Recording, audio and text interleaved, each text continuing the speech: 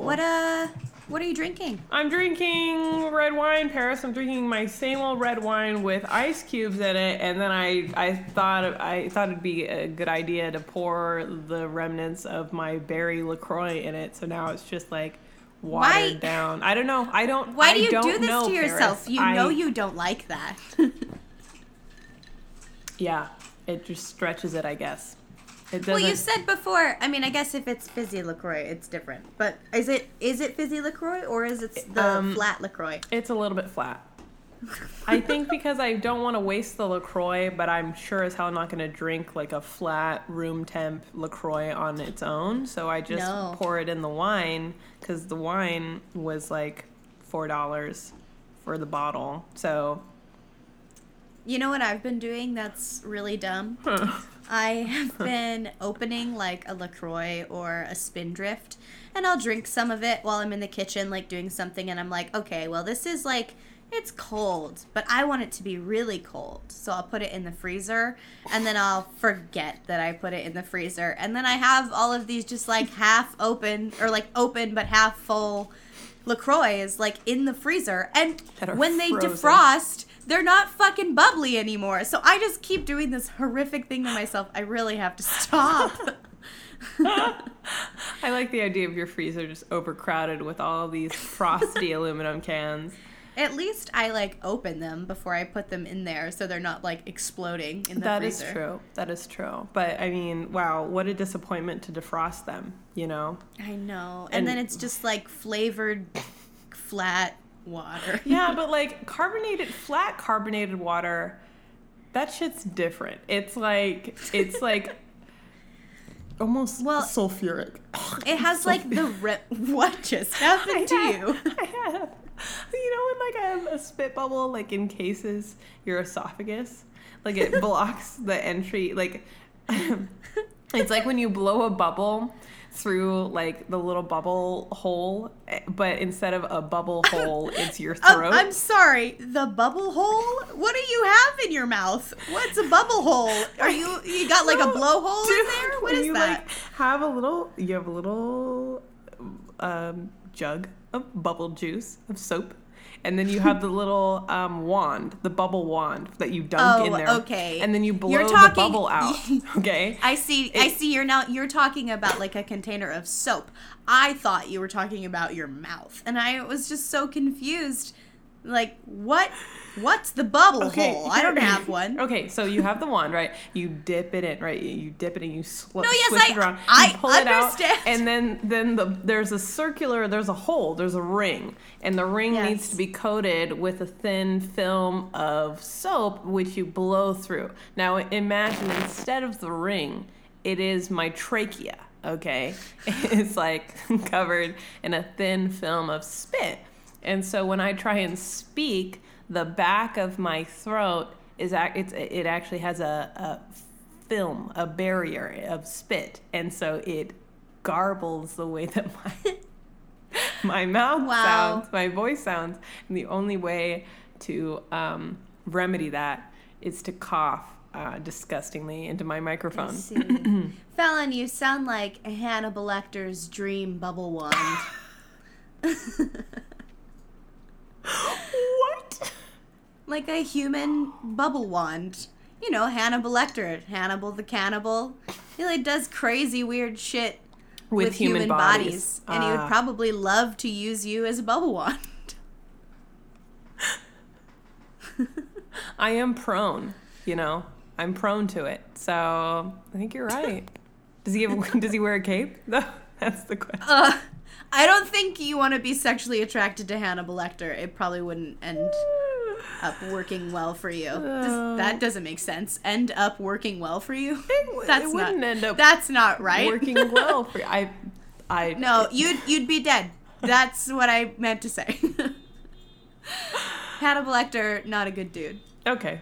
Well, not real though. So you're okay. We don't say that on this podcast. We don't say those two words very. Oh, I'm so sorry for my blasphemous words. I take it back. I'm just kidding. No, it's not real. That's why we talk about it. I'm drinking.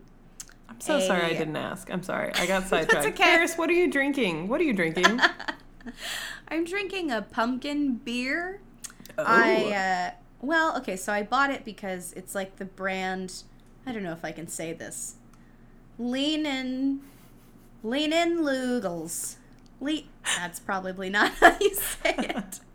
But it's the brand that they do like shandies, like they do like the lemonade and beer shandies, and they're really delicious in the summer. And then this one is like Harvest Patch Shandy, and I thought it was going to be really good. What it tastes like is like flat frat beer that someone like sneezed a little pumpkin butter into. It's not great. Man, I'm sorry. That sounds pretty disappointing. Yeah. From your description. I was overwhelmed at TJ's by their pumpkin and autumn selection of items. I stood in front of just like racks and racks of pumpkin butter, and I felt overwhelmed. I didn't know if I needed to purchase the pumpkin butter. I didn't. Did you return home weary? Were you truly weary? I was truly weary. Although I'm grateful that Trader Joe's is now once again accepting reusable bags. Before they were rejecting them. They wouldn't let you use them, and now they do. So I feel excited again. Speaking of reusable things, today I had a customer come into Starbucks. He like walked up to the counter, and we had some trouble getting his order because his wife wanted things that she didn't know the name of what she wanted. She also didn't want to wear a mask. We were getting off to a rocky start. And then he says to me, "I want a piece of coffee cake, warmed, and I want it on a plate, not in a bag." And I said, "Oh, sir, I'm so sorry. But I don't actually have any plates to put it on because we've taken back all of our silverware and all of our plates and cups that are reusable for in-store due to the coronavirus. So everything that we're doing right now is just like one-time use cups, and we put all of our pastries in paper bags." And he goes, "What?" And I said, "Yeah." And he was like, "Why?" And I said, "Well, because of this little thing called the coronavirus. Ever heard of it, sir?" Like, he was just so overwhelmed and, like, shocked that we didn't have, like, plates to serve off of anymore in the Starbucks. I'm like, dude, we don't even have them. Like, the company made us pack them up and ship them back. Like, we don't have them in the store. I couldn't give you one if I wanted to. He was just so put off. And I'm amazed at, like, it blows my mind. I never cease to be amazed by people and the lengths they go to like, pretend like the coronavirus isn't real. Like, how do you just ignore, like, how do you ignore that stuff? Do you know what I mean? I'm still laughing at your reenactment of it. I'm still laughing at it. I want it on a plate, not in a bag. It was very specific, and I just, couldn't meet those needs. It was awful. Man, we have so many people, though. What's that? Just don't want to wear. I was just saying, we have so many people, though, they just don't want to wear their masks, and they get so put off. What is it about Starbucks? Starbucks attracts those types of people. I know. I don't understand. Like, with what's going on, I don't, just like the level of entitlement, I just cannot even. I cannot even. Wait, you'll love this. Okay. You'll love this. We had this lady come in to the Starbucks, and she was not wearing a mask. And she came up to the counter. And my coworker, Dijon, said to her... Sorry. It's okay. Dijon is a really cool person. I really like But him. it's like Dijon. Well, I don't think that is... I think their pronouns are he, him.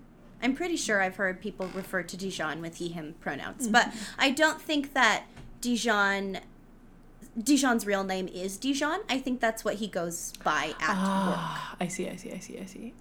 Yes. Yes. Maybe he really maybe he fucks with mustard. Maybe he's just like he's just I really likes mustard. Yeah, he feels seen, he feels heard, he feels tasted. Dijon is the name. Dude, I love Dijon mustard, so big support on my end. I stand. It just was like a level of spice added to the story. Yes, my coworker Dijon said to this person, "Excuse me, ma'am, I'm sorry, but you have to wear a mask in the store unless you are sitting at a table drinking a coffee." And so she proceeded to lift up her hand and make like the loser L kind of, and then put that over like her thumb over her nose and her pointer finger over her mouth. And she was like, "Is this okay?" And he was like, "No." Like, what do you mean? No. Like, of course that's not okay. Is this a joke? Oh yeah, that's great. Thank you for making that change. I really appreciate you cooperating. Thank you, ma'am. Yes, that's fine. Yes, with a finger and a thumb in the shape of an L on her forehead. And the years start coming and they don't stop coming, you know? Head to the roof and I hit the ground running. I was just going to see how long you were going to go. I was going to go the whole time, but then I stopped myself. I caught myself in the reflection of my desktop and I said no. Stop. Yeah. Wow. So, what a stupid fucking idiot. Not dude, Dijon. Dijon's a noble hero in this story. Dijon's a G. He's great. But I am, you know, like I said, they never cease to amaze me. Yeah. Can we get an update on the Pete Chronicles? Yeah, it's actually been a lot better. He's pretty much left me alone because I just ignore the fuck out of him. Great. He will try to engage in conversation with me and I just kind of shut it down. So I think maybe he's picked up on the hints, or he has noticed that people kind of gather around me when he comes into the store. Like, my manager's been a real one and has just been coming over and randomly cleaning the bar, you know, while he's there. So it's not just a me and Pete moment. There's always someone else involved, or I just shut it down and turn around. So that's awesome. It's actually been a lot better, and I'm so grateful that it turned out this way and I didn't actually have to say to Pete knock it off, get out of here, you animal. Yeah, that's great. Yeah, I'm really glad that I just get to ignore the situation and have it go away. Oh, we love to compartmentalize. Yeah, it sounds a little cowardly, but I'm glad that it turned out this way. Seriously, me too. I am quite happy and relieved to hear that. So, I'm great. That's wonderful. So, Fallon, should we start fantasy time? Is it fantasy time? I think it's fantasy time.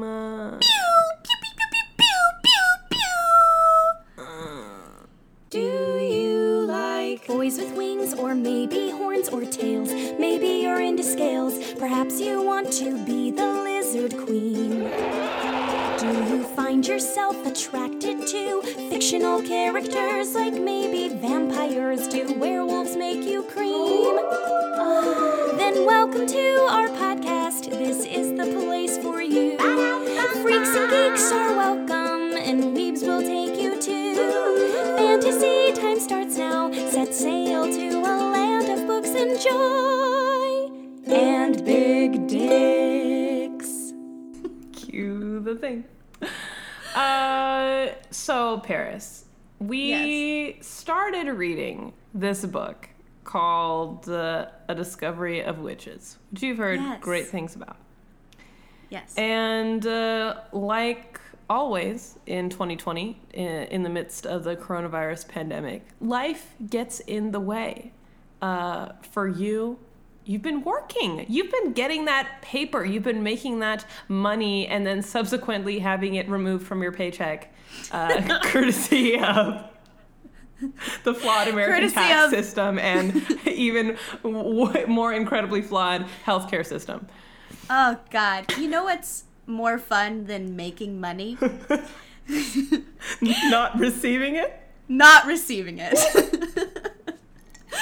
What's so fun about working like almost a 40-hour work week, which I'm very grateful that I have been receiving these hours, just bitching because I want to work a lot. But it's so great to know that my hard work and my sore feet result in next to no cash. I love it. It's awesome. So you're being taxed in 2 states and 1 city. I don't know why I'm still getting taxed for income tax in Oregon. That seems like that has to be an error. But I got my first paycheck and I was like, what's this? This is not enough. And it's because I am just being taxed up my asshole. I'm so sorry, my friend. I feel really bad for complaining about the amount of money that I was getting paid by Jeff. I was like, $13 an hour is not enough. And Paris is like, I'll just collect my, $8.75? It's around that, yeah. Well, and that's not even the minimum wage in Pittsburgh. I'm being paid more than the minimum wage. Which is just atrocious.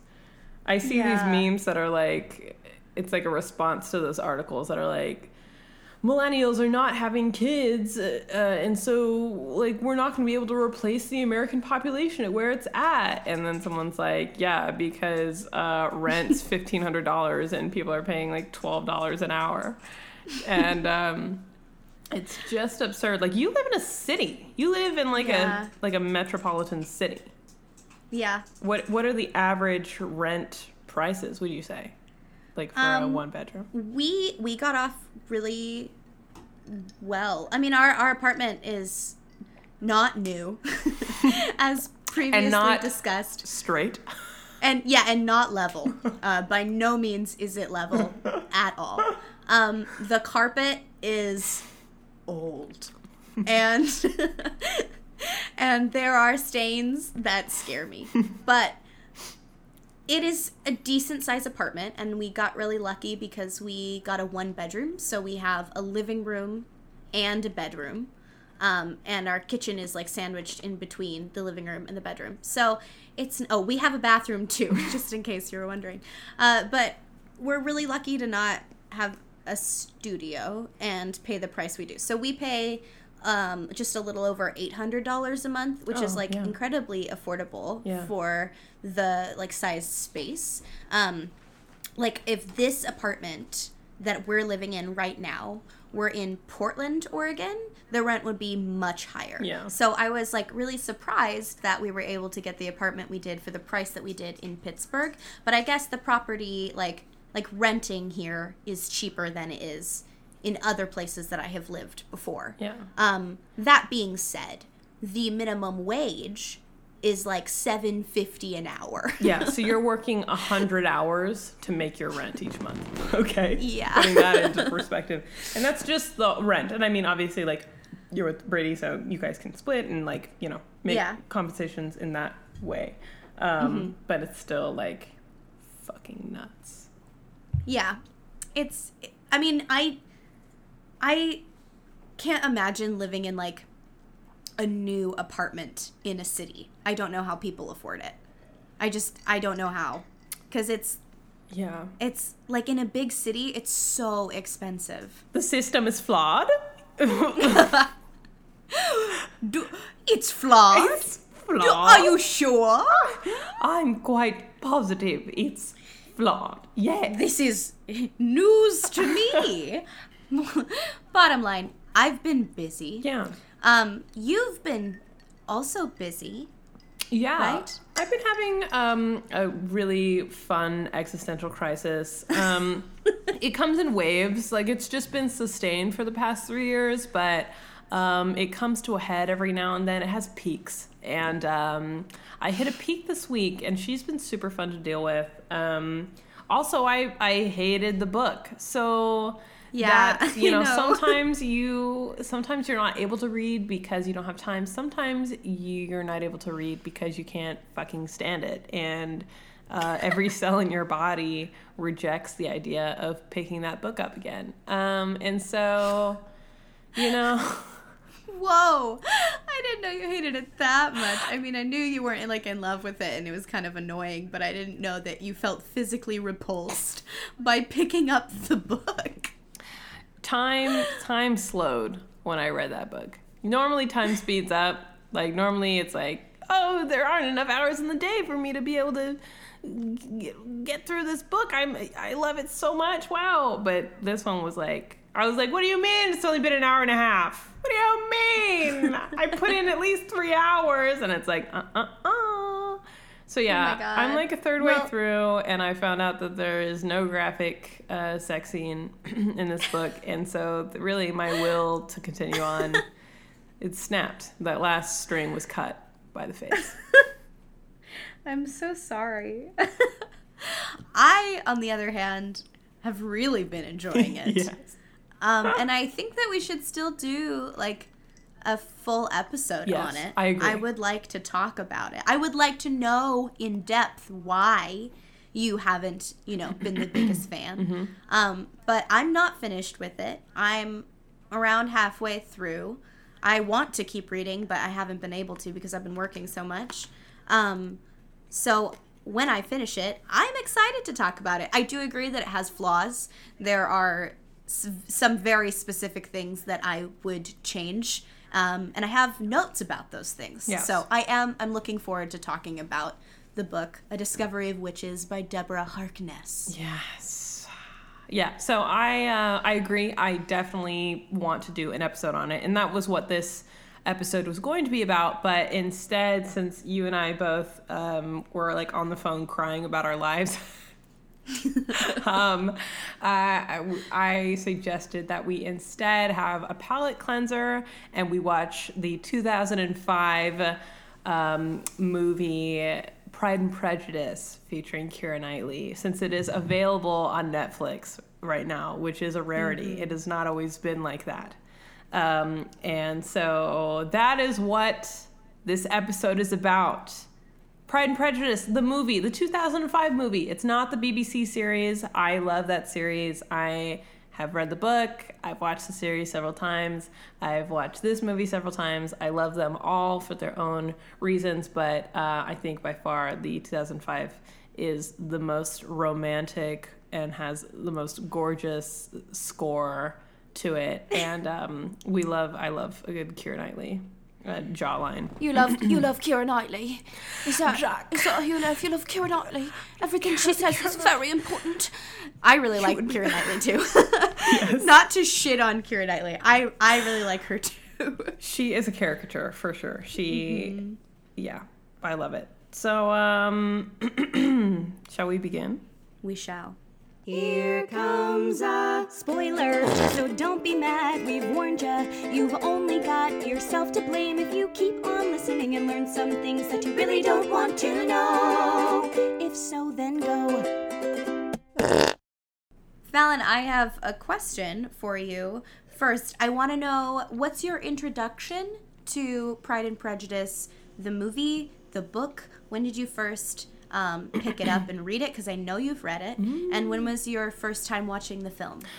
So when I was a kid, my grandma loved that movie. She still loves that movie. But I watched the 2005 movie first. And then when I was in college, my first English class that I took, we read Pride and Prejudice. And that was when I really got to appreciate it because I read the book, and in a classroom environment, I was able to like analyze it and really understand it. And then in addition to reading the book, my next term, I took costume construction, and my instructor was a big fan of like the Regency era. And so we watched like Pride and Prejudice and Zombies too.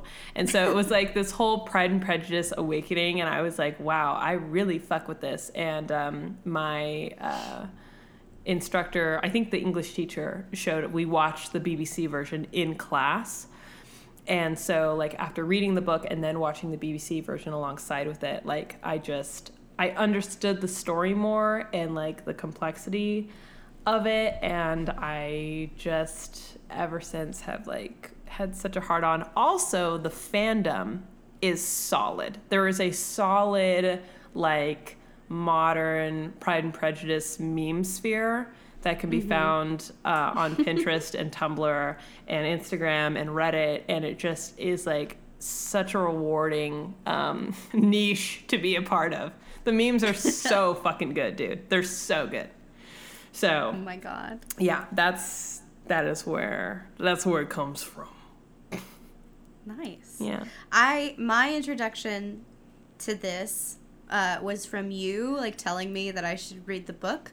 I've been looking for the book at used bookstores, and I cannot find it. So I'm still in search of that. I mean, I knew that it existed, but I never, like, felt a desire to read it before you were like, Paris, read this book. So when I find it, I intend on reading it. And then I first watched the movie today. And yeah, I have things to say about it. But did you know that the book that's written by Jane Austen was originally published in 1813? She's an which old means bitch. that this story is over 200 years old. That's kind of insane. Isn't that crazy? Yeah. Different time then. Yeah. Real different time. Real different. Yeah. Yet still some of the same fundamentals in, like, class divide. Yeah. Ugh. Yes. Do you expect to me that, to rejoice in the inferiority of your birth? I say that- that to myself in the mirror every day. And a big old swig of my beer for that one. Yep. We drink to that. Woohoo! Yeah. Delicious. Man.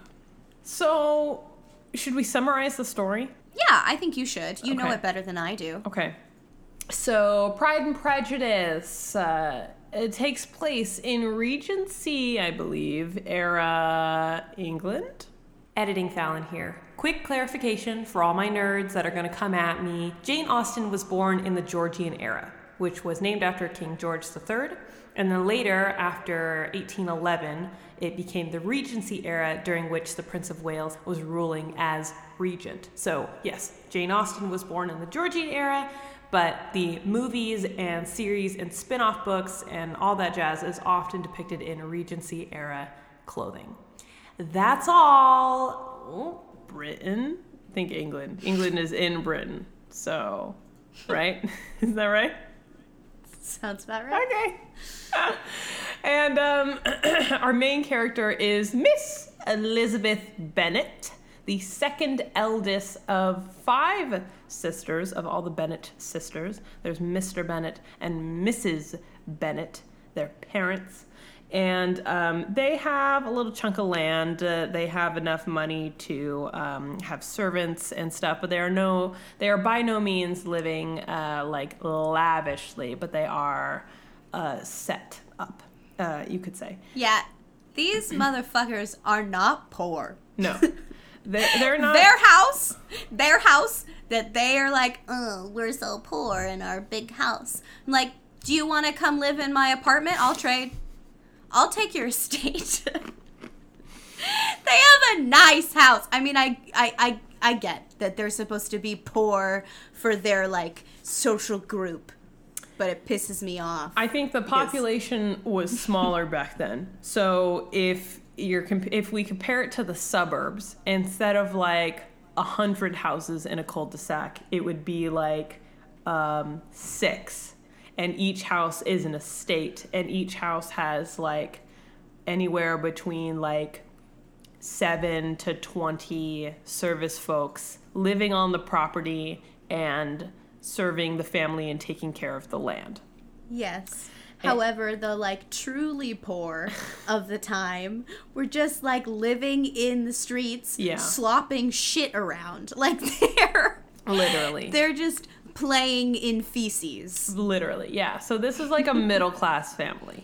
I feel like the classes were incredibly divided at this time where, poverty was like no fucking joke. Just like, you are a pig. Like, you are not a human anymore. So, like, 2020. The year of our Lord, 2020, where people slop around in the streets in shit. Not much has changed, Fallon. Oh, not much has changed. No, ma'am. So the Bennett sisters have a bit of a predicament because they are all women. They don't have any brothers at all, and so their father, when he passes away, their estate, essentially, all of the things that they own will no longer belong to them or their father, but it will belong to their nearest male family member, which happens to be their cousin, a distant cousin, Mr. Collins. And Mr. Collins is, what's he like? He's like a priest? He's a minister. And he's this fucking awkward dude that we meet later. So it's of the utmost importance that the sisters marry and that they marry well and into fortune so that their mother and their other sisters can be taken care of when their father, who is aging, dies. So that is like the drama of the situation. Now, Mrs. Bennett has been alerted that the estate Netherfield Park, which is a higher upper class park, has been purchased, has been let at last. So it's been bought up by some young hottie, Mr. Bingley. And Mr. Bingley is in town, and he is going to attend the local dance, the local party that's going to happen. And so the girls get all dressed up because they're like, well, one of us is going to have to marry that fucking dude. And Jane, the eldest and the most fair of the sisters, catches his eye. And Mr. Bingley comes with his sister, Caroline, who's a fucking bitch, and his bestie, Mr. Darcy, who's also a bitch. And so moody. He's so moody. He is so dark and broody. And really, he's just incredibly socially awkward and does not even know what to do with himself. He hates dancing. He, is uncomfortable with, peasants. We're really confused as to, what is up Darcy's ass because Mr. Bingley is so sweet and kind and adorable. Jane catches his eye, and they cannot part for the rest of the evening. They're just having the grandest of time.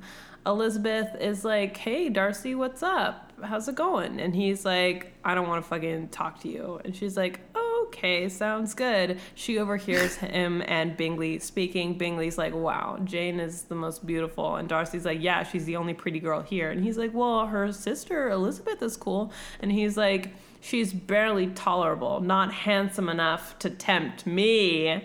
And so she's like, man, that's a bummer. Her and her best friend Charlotte are eavesdropping, and they're like, wow. Because what an asshole thing to say.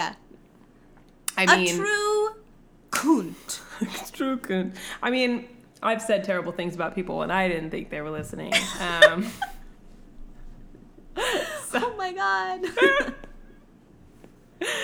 But yeah, it's a dick move for sure. Darcy is just he's on edge. His asshole is inverted. We don't know. Someone needs to come fix his anal prolapse because he's really not having a good time. Well, you probably wouldn't be having a good time if you were rosebudding. Why is that so vivid in my mind? That's what they call it. I know. Which is so terrifying. I know. It's really sketchy. It is so scary. Imagine your asshole. Imagine your asshole coming inverting. Inside out. Imagine your asshole inverting in the 1800s. There's nothing. Imagine being able to see the inside of your asshole from the outside. That's the most terrifying thing I can imagine. You know, I also really hate the term pink sock. Brady loves that one. Yeah, you I beg your pardon, miss. I've prolapsed never heard anus? that term. It's a pink sock. That's disgusting. Right? I bet Darcy just has hemorrhoids, and he's just like really upset, and he's just like uncomfortable, and he's like, I don't want to fucking dance, dude. My ass like itches and burns all at the same time. I get chafing, and then it's just it's no good. Maybe he's got pinworms. Darcy has pinworms. He can't be that perfect. Could be. Yeah. Fuck. So Jane has caught the eye of Mr. Bingley, and so they're sure that he's gonna get engaged, and they're so sure that the mom is fucking wild and out. Mrs. Bennet is off her rocker. She's like, can't wait for my eldest to get married. She's gonna marry so well. She's telling everyone in town. She's like, God, it's gonna suck for y'all when we're rich because she married Bingley. Fuck, I'll try to remember you guys, but I'll be super busy with all my daughter's money. Oh my God. So she's a little she's can't keep her mouth shut. Stupid bitch. And then we find that Mr. Bingley is leaving Netherfield Park. He's going away. And he has not invited Jane with him. He has not, contacted her directly about this. He's just left. And so Jane is, fucking bummed. She's like, man, maybe he never thought I was beautiful. And Elizabeth is like, absolutely not, Jane. You are the most gorgeous woman I've ever seen. Yes, he loves you. It's like Don't everybody give up. at the party, including Mr. Darcy, thought you were hot. Mm-hmm. So she is hot. Yeah, she's gorgeous. And Mr. Collins arrives. Mr. Collins arrives to discuss matters, more specifically to select one of the daughters to marry so as to benefit their family. If he marries one of the daughters, then everything is fine and they get to keep the estate. Yes. And it's not an issue. Yeah, and this book, yeah. The book originally came out, did I say it was 1813? Mm-hmm. Something like that. So apparently in 1813, it was still chill to fuck your cousin. Mm-hmm. Yes. Which I thought, maybe it was further back than that in history, but I guess not. 200 years ago, people were marrying their, I guess people still marry their cousins. They do still marry their cousins, yeah. It's just not as widely accepted anymore.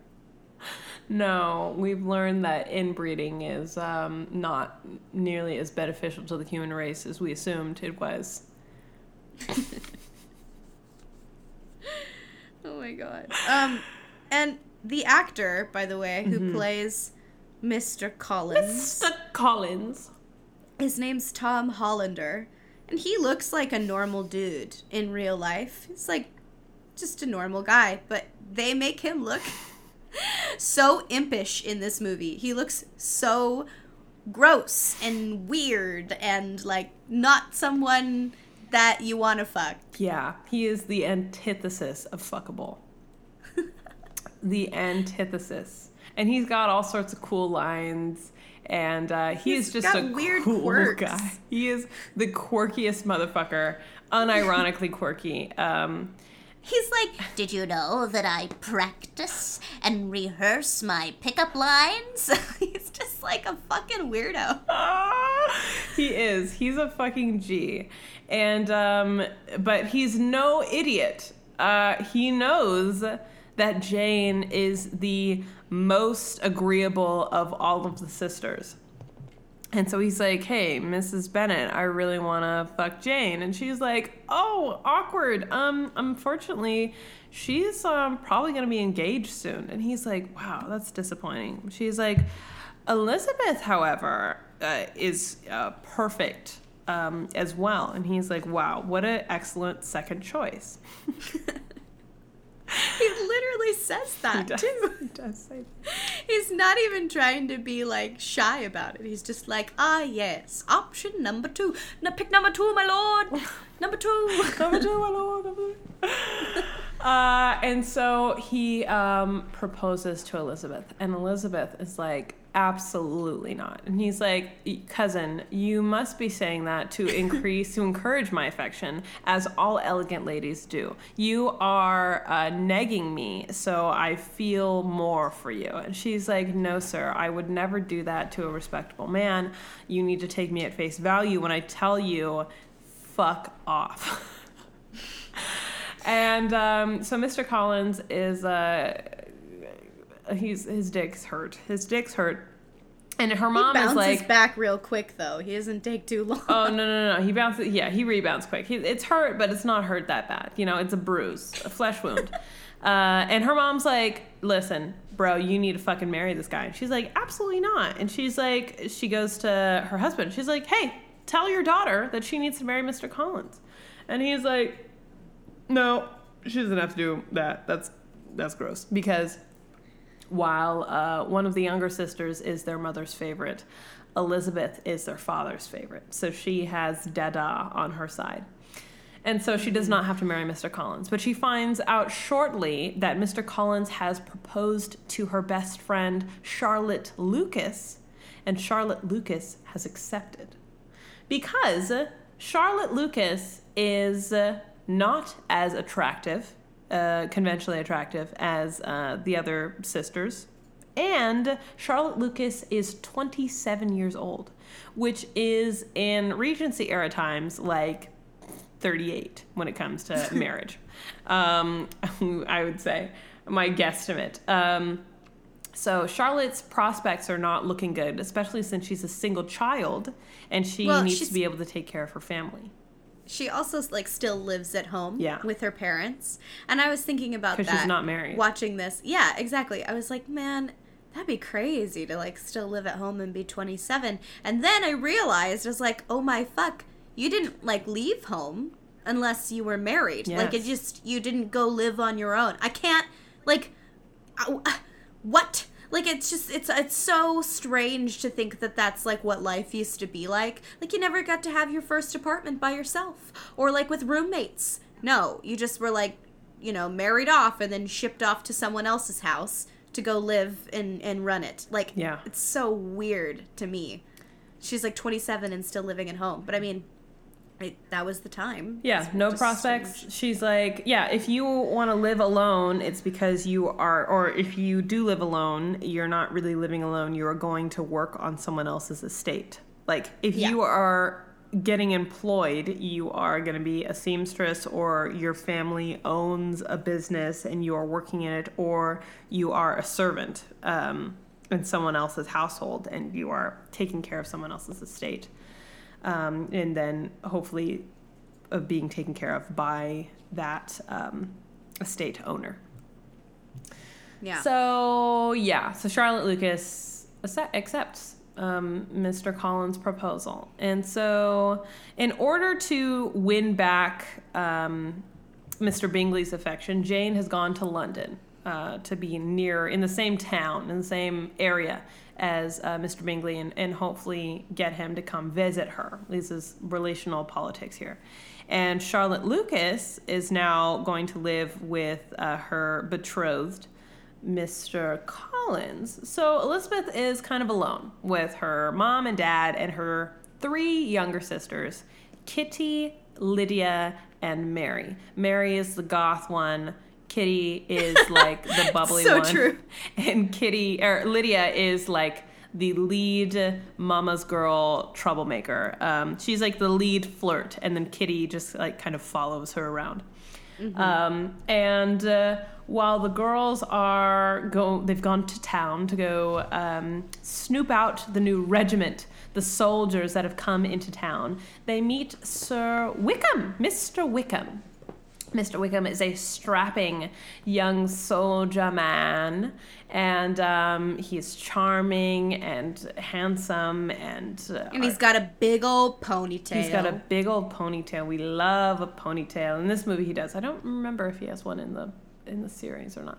But so all of the girls are smitten by Mr. Wickham, including Miss Elizabeth, who has a grand old time with Mr. Wickham.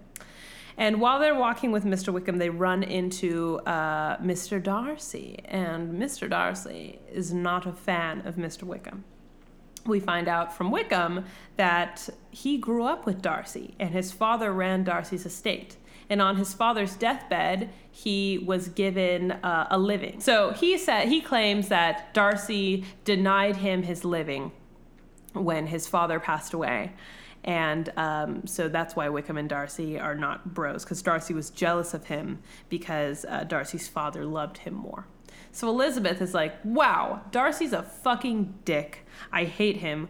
Poor Mr. Wickham. And so Mr. Wickham goes off to do soldier things. And Elizabeth goes to visit Charlotte Lucas. She's bored. She doesn't want to hang out with her crazy sisters. She goes to hang out with Charlotte. And the little imp man. In the little imp man, poor Mr. Collins. Now, Mr. Collins likes to tout that he is in the patronage of Lady Catherine de Bourgh. Is it de Bourgh or Dubrow? I don't remember. It's spelled with a G. Dubrow. Lady but Catherine you know de my Bourgh. pronunciation of words with G's in them. I'm like Branagh. Branagh. So I would probably say Berg. Lady Catherine de Bourgh is a wealthy hard G. de Bourgh. I'm just going to call her Lady Catherine. Lady Catherine is the wealthy mistress of an estate across the way from Mr. Collins. Mr. Collins. And she's also Judi Dench. She is also Judi Dench in this movie, which is wonderful. Yes, and what a treat. So Mr. Collins is halfway up Lady Catherine's asshole. He bows to her every whim. So when Lizzie visits Charlotte, they are invited to dine with Lady Catherine. And who the fuck do you think is at Lady Catherine's house? Mr. Darcy, because Mr. Darcy is her nephew, which is convenient. And Mr. Darcy's got a friend there. They're all hanging out. Elizabeth is like... There's also Lady Catherine's weird sick daughter. Yes. She is a weird sick daughter where she's like, wow, isn't my daughter gorgeous? But she's also ill as fuck. The daughter doesn't speak. She's quite an unfortunate creature with an unfortunate mother, really. Yeah. And so, her daughter's ill.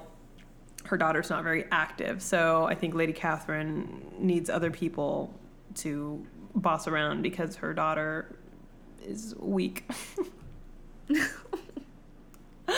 So sad. So Mr. Darcy and Elizabeth are chatting. She's playing piano poorly at the behest of Lady Catherine. And she's like poking fun at Mr. Darcy, but she's like, I really don't vibe with Mr. Darcy. She finds out through Mr. Darcy's friend, Colonel Fitzwilliam, that Mr. Darcy has disrupted the impending engagement between his best friend and a lady. And Elizabeth is like, pray tell, why? And she finds out that Mr. Darcy felt that the lady did not love Mr. Bingley as much as he loved her, and that her family was unsuitable for the union. It was an unsuitable union between Mr. Bingley, who has so much money, and the family who does not have nearly as much money. Sorry. Rude.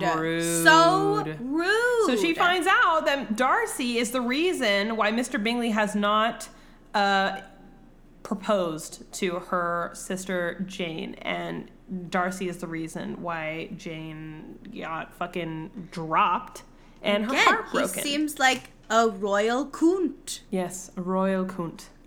And so Mr. Darcy, she goes back home, and she goes back to Charlotte's house, and she's like just hanging out. Darcy shows up in the middle of nowhere, and he's just like, hey, and she's like, hi, can I help you? And he's like, nope, bye. And then he leaves. And she's like, what the fuck was that? And she's like running around in the woods, or I don't know, whatever. She finds out the shitty news and about her sister. And Darcy like finds her. He follows her, and he's like, hey, listen, will you marry me? I love you. And she's like, what the fuck? Dude, you are the last person on this planet that I would ever want to fuck. And he's like, pray tell why? Can I ask you why you would think that? And she's like, well, in your proposal, you just told me how lowly my family is. And also, you ruined the happiness of a most beloved sister. And he's like, oh, she's like, do you deny it? And he's like, no, I don't. Your mom. He says it really quickly too. He's like, no, I do not deny it. He's like, I do not deny it. He's like, yeah, your mom was fucking wilding out. I thought that your sister didn't love Bingley as much as he does. And she's like, my sister doesn't even fucking tell me how she feels, dude. Like, what the fuck, you meddling bitch? And he's like, all right, well, I'm sorry to fucking take up so much of your time. She's so confused, and she's furious, and he's insulted her in every way. And he brings her a letter. And he's like, listen, I'm not going to fucking propose to you again. I'm not going to tell you my feelings anymore, but I am going to, like, just explain to you what's going on. He's like, I thought, I heard your mom say some shit, and I'm sorry. I guess I was wrong. Also, Mr. Wickham, bad boy, he lied to you. What actually happened was my father gave him a living, and he wanted that in cash. And so I gave him that in cash, and then he gambled it away. He wanted more money. I said no.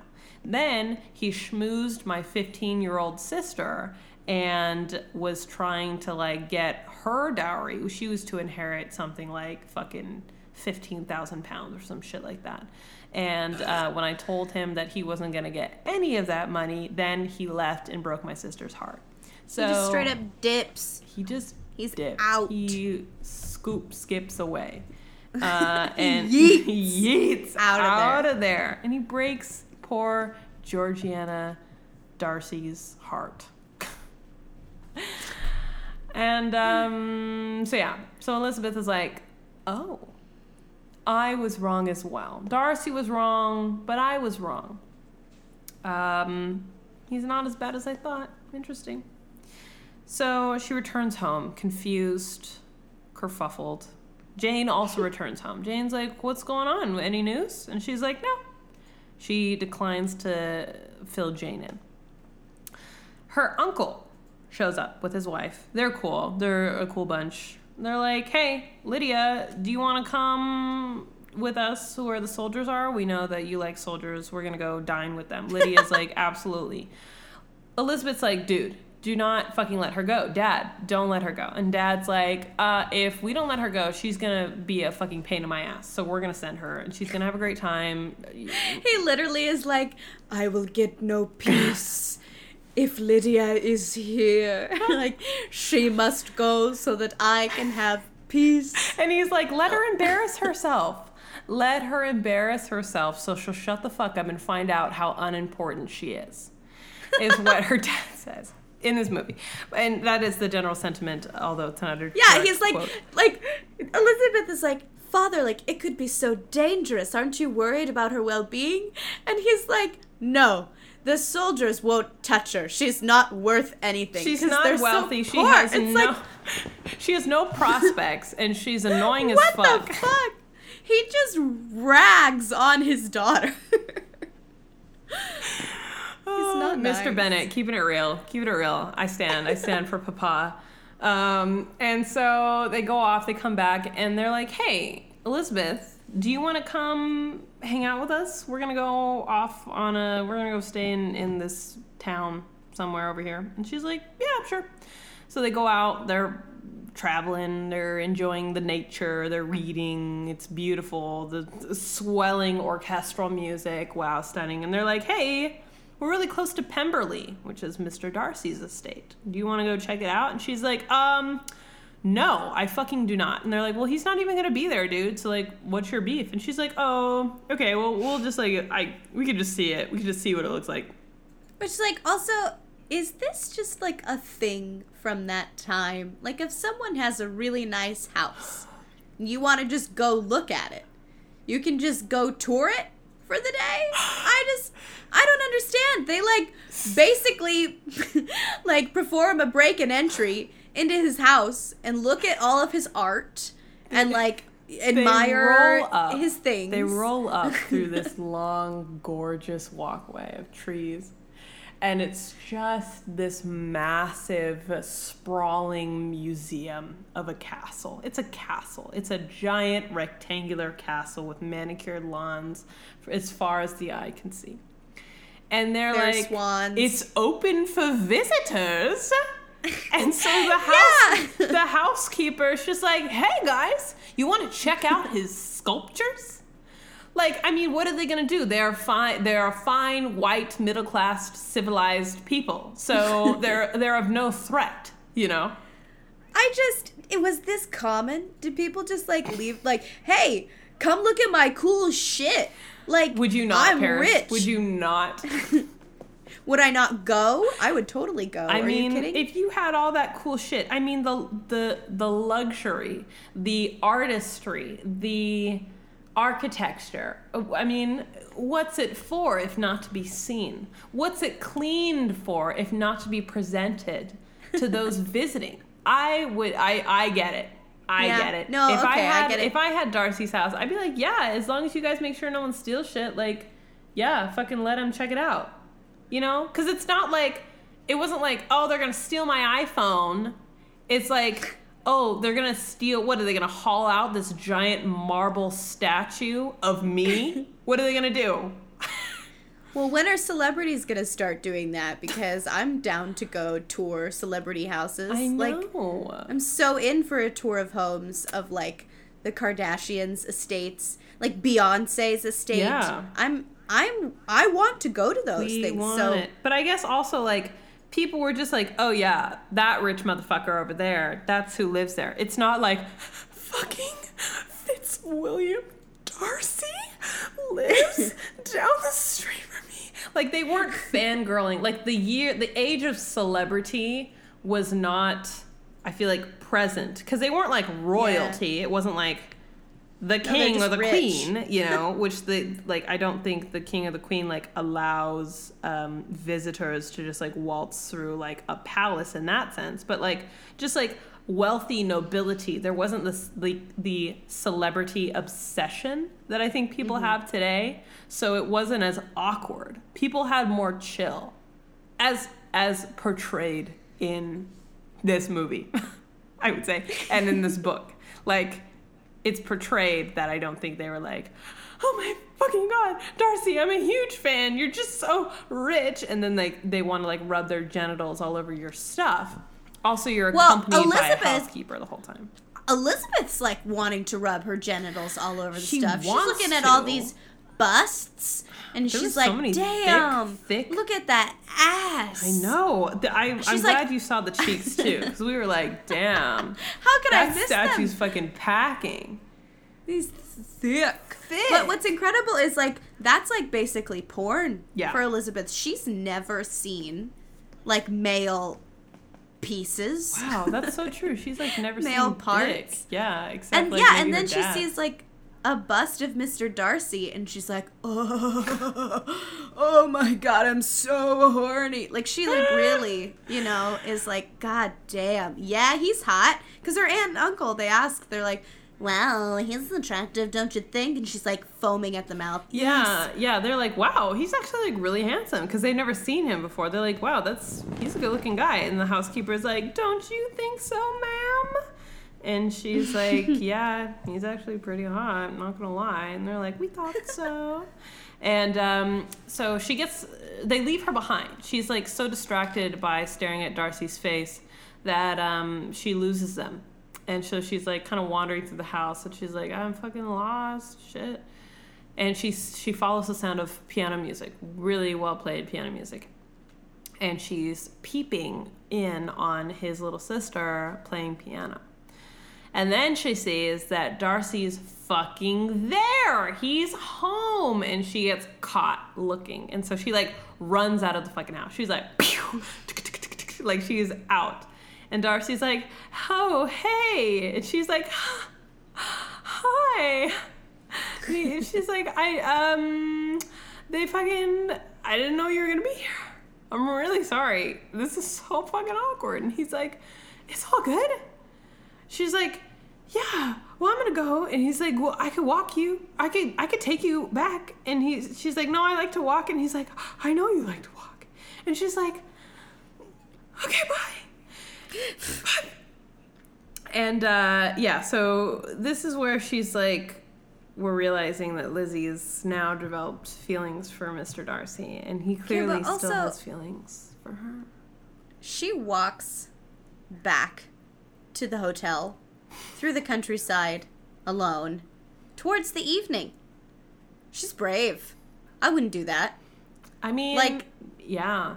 I don't think that, like, times have changed that much where, like, I don't know, like, if I did that now, I would be afraid of being, like, assaulted, right? Yeah. So I wonder if that was, like, a common fear back then, because, like, I feel like back then it was even more, like, people would, like, blame women even more and be like, well, men, they just have these desires and they see a woman alone walking and cannot control themselves.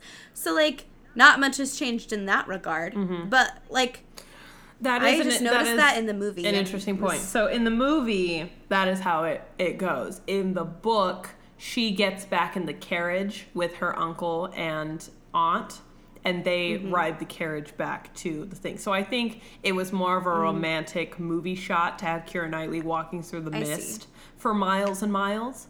But I know what you're saying. And I think when it's like your neighborhood and it's like your town, it's less scary for them to be like walking. But she's not. But she's not in her neighborhood. I know. Sorry, I'm thinking of when in the beginning when Jane goes is invited to Netherfield, and then and she walks there. Well, she rides by horse.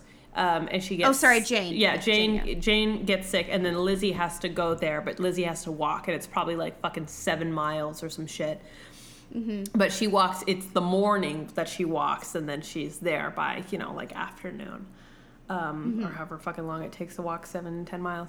But I know what you mean. If it were a foreign area and it was nighttime and it was the 1800s and I was a woman, I probably wouldn't be walking at night alone. No. No. Okay, continue with the summary, so, please. They're taken aback. Aunt and uncle are like, wow, Mr. Darcy, what a kind gentleman. Wow. They are invited to dine with him. They're really just like schmoozed by Mr. Darcy. They dig him. Elizabeth rolls back home. She's like, wow, Mr. Darcy. Mr. Darcy and Mr. Bingley return to town. And Jane is like, I'm over him. Okay, I'm not interested anymore. I'm not worried about it. My heart is no longer at risk with this man. Mr. Bingley shows up to their fucking house. And she's like, wow, okay. And he's like, hey guys, bye. And he leaves again immediately. He's so nervous. He's so awkward. It's so cute. And she's like, well, at least we know now. My suspicions are confirmed. He really didn't love me, and I'm not worried about it anymore. Great. He comes back, and he's like, listen, bitch, I need to speak with you alone. And he proposes to her. And he's like, I've been a fucking asshole. Will you marry me, boo? She's like, abso-fucking-lutely, yes. Fuck, I thought I was gonna die alone. Shit. So they get their happy ending. And Elizabeth is like, man, what a fucking bummer. And just before that, they get a letter that Lydia has run away with Mr. Wickham. Bum, bum, bum. Which Mr. Wickham has a history of running away with 15-year-olds. Gross! So, yucky, yucky, yucky. I think Lydia was 16, but still. Ick. Icky, Ew. icky, icky. And they're not married. They've just run away together. Lydia thinks that it's because she's hot shit and Mr. Wickham loves her. But we all know that Mr. Wickham just likes youngins and also money. And he knows that he is going to get some money from someone somewhere because Lydia's an idiot. It is going willingly. And the problem with this is not only can Lydia get hurt by just like, being with an older man, just like, in modern times, but also if she runs away with someone, she dishonors her family. So if she loses her virginity to this man, then it looks poorly upon her whole family, and her 4 other sisters will be disgraced and ruin their chances of getting married as well. So her running away will doom their entire family. Her being manipulated by this boy will fuck over everyone. So extra. Like, people, used to be, and still are, so fucking extra. Like, who gives a shit? I mean, like, obviously, if your 15-year-old runs away with an older man, that is terrifying and needs to be addressed. But, like, it's just so crazy that act would damn the whole family, and, like, none of the sisters will be able to marry. It's just so crazy. Yeah. That was, like, the standard. Yeah. It's pretty wild. Pretty whack. Yeah, for sure. So this is a big no-no. This is not good. And they're not very, I mean, in comparison, compared to like Darcy and Bingley and Lady Catherine, they're not wealthy. Like they don't have pounds and pounds to share to like give this dude a living, which is really what he wants. He wants like a salary. And so they find out that their uncle has paid off Wickham. Mr. Wickham. Their uncle has bribed Mr. Wickham. And so he's going to accept £100 a year from their father in order to marry Lydia and preserve their family name in her honor. So they're like, wow, that's nuts. That's crazy makings. We later find out that it was actually Mr. Darcy who paid him off. And Darcy didn't want anyone to know about it. Darcy's trying to make amends. And Elizabeth is like, fuck, if I had just told everyone how bad Wickham was, then, like, it wouldn't have been a big deal, but I didn't, and so she feels a little guilty for that. Darcy also feels guilty because Darcy didn't come out and expose Wickham. But Darcy, I think, was trying to be classy and keep things under wraps, but withholding things hurts everyone, folks. Things like that. That, like, someone's a child predator. You know, like, yeah, yikes. So, Jane is engaged. Lydia is married. That's great. And it doesn't seem like it's gonna go well for her because there's a shot when they're like in the carriage riding away, and Lydia is waving to her family, and she's saying like, "Bye bye, mama. Bye bye, papa." Yeah. Then Mr. Wickham gets, like, pissed and, like, grabs her arm and forcefully turns her around and is like, don't you fucking... To sit down. Yeah, he, like, swings her around and, like, plops her in her seat. And that was, like, in front of her family. Yeah. So, God knows, like, what would be going on behind closed doors. Yeah. Just fucking yikes. So Lydia's been, because she's a teenager, has been bragging about how busy she will be as a wife, and that, you know, she's been wifed up before any of her other siblings. She is high on life right now. She is like, oh, sorry bitches, I won't have any time to write to you, but like you'll be bored because you're not married. So she's like really rubbing it in. She's super excited, but again, she's a child, and but we're seeing the early signs of a really shitty marriage for both people. A horrible domestic abusive relationship. Yes. Like, oh, God. Yeah. So gross. That's really cool to watch. And, so Jane is engaged now. And she's like, man, Lizzie, I'm so fucking happy. Excuse you. I'm so happy. Sorry. Are you dying? Okay. I took a swig and it went down the Did wrong. you get in your bubble hole? And my blowhole is clogged. You right there, champ? I'm fine. I'm fine. I washed out the like tickle in my throat that was caused by beer with like another sip of beer. Excellent. So we're good. Yeah.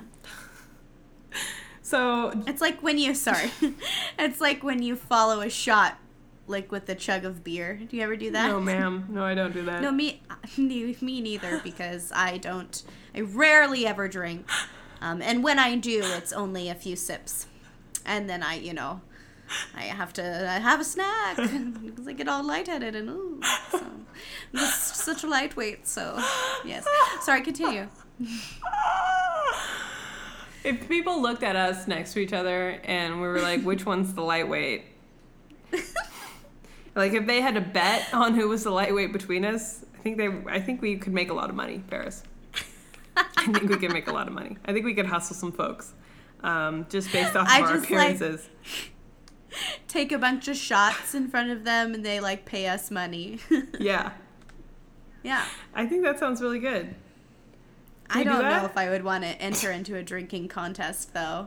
No, not a drinking contest, but just like, oh my god, you guys, can you guess which one of us is the lightweight? Guess obvious. Whose it is. Guess whose it is. It's her or me. Guess. Yeah, she's 5'10" and a half, and I'm 5'4".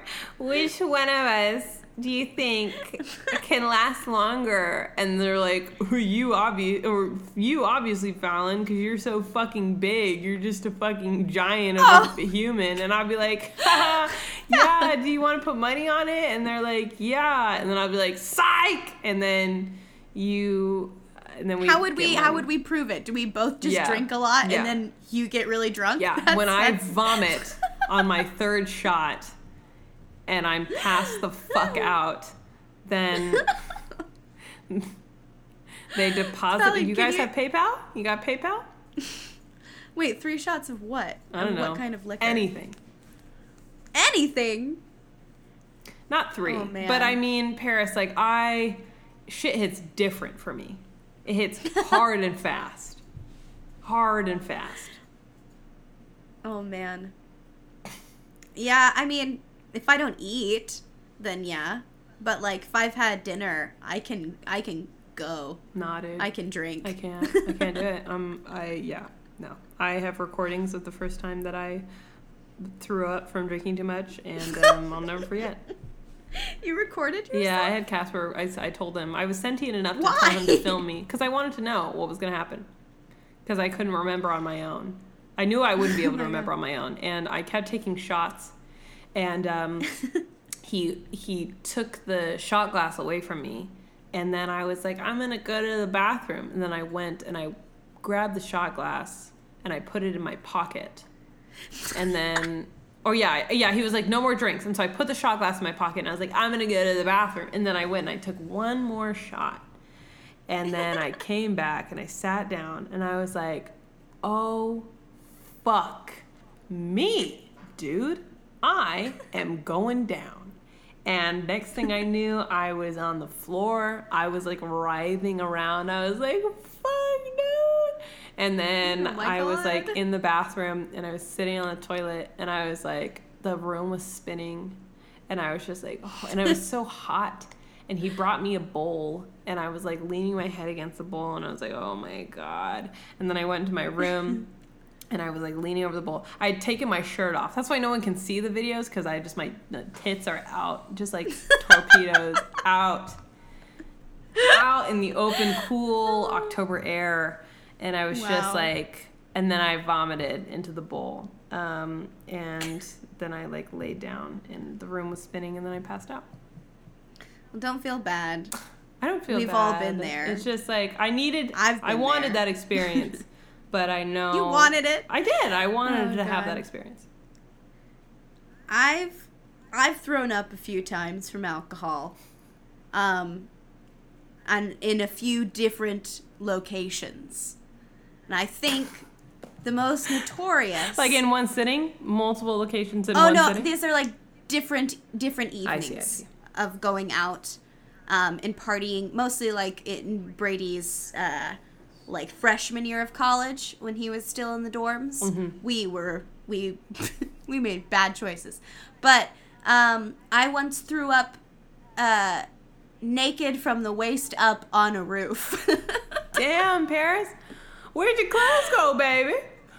Well, we were in Brady's dorm room and I was getting ready for bed. I was like trying to put my pajamas on and I like took off my top and then was like, oh my God, I'm gonna throw up right now. So I like went over to Brady's window and opened his window and like he had this like flat roof underneath his window that was like the top of another building. Mm-hmm. And I just like leaned over and like vomited out the window onto the roof of the other building. Dude. Damn. Which happened to be the dining hall. So I'm sorry if that somehow got washed down at some point. Fuck. And also, like, if anyone saw me, like, titties out, throwing up out the window onto the roof, like, I mean, you're welcome. But also, I'm sorry. Damn. Damn, dude. Yeah, no, I didn't do that. I did that in the privacy of my own home. But I also have video documentation of it. So, wow. That's a lot, man. I know. Where were we? Jane is engaged. Lydia is married. In the middle of the night, there is a knock on the door. The whole family's up. What the fuck is going on? Oh, shit. It's Lady Catherine. Lady Catherine is like, your house is ugly and you have a small garden. And they're like, thank you, ma'am. Thank you. She's like, I need to speak to you, Elizabeth, wretched girl. Alone. She's like, all right, what's up? She's like, are you engaged to my nephew, Mr. Darcy? And she's like, where'd you hear that? She's like, don't fucking play with me, little girl. Are you engaged or not? And she's like, I don't know. I don't have to tell you shit. And she's like, I'll fucking kill you. She doesn't say that, but like it's implied. She's Mr. Darcy is engaged to my daughter. And she's like, bitch, if that were true, why are you in my house? And she's like, again, his cousin. Yes. His cousin. Yeah. Blah! Yeah. It was Normie. Gross. It was Normie then. She's like, if that was true, bitch, then why are you here? Why are you asking me about it? I don't know. Shit. And she's like, are you engaged or not? She's like, no, I'm not. And she's like, do you promise to never get engaged to him? Because your family sucks. Your sister is a fucking disgrace. And your mom's stupid. And you're ugly. And untalented. And she's like, no, I'll never promise you that, ever. Get out of my house. And Lady Catherine's like, I've never been so disrespected in my life. And Elizabeth's like, I've never been so disrespected in my life. Bye, bitch. So Lady Catherine leaves. And they're like, wow, what was that about? And Lizzie's like, nothing. No, she's not like nothing. She yells at her whole family and she's like, why didn't you just leave me alone? I'm going to my room. And then she like stomps up the stairs. Yes, that is what happens in the 2005 movie adaptation of Pride and Prejudice featuring Keira Knightley. She like slams her door and then starts playing Paramore really loud.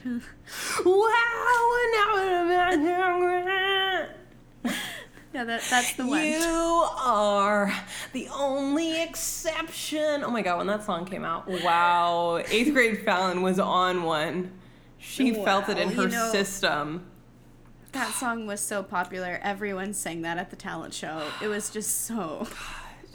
I've got a tight grip on reality and I can't. I've got a tight grip on reality, but I can't. Let she's go like screaming. What's in front of me here?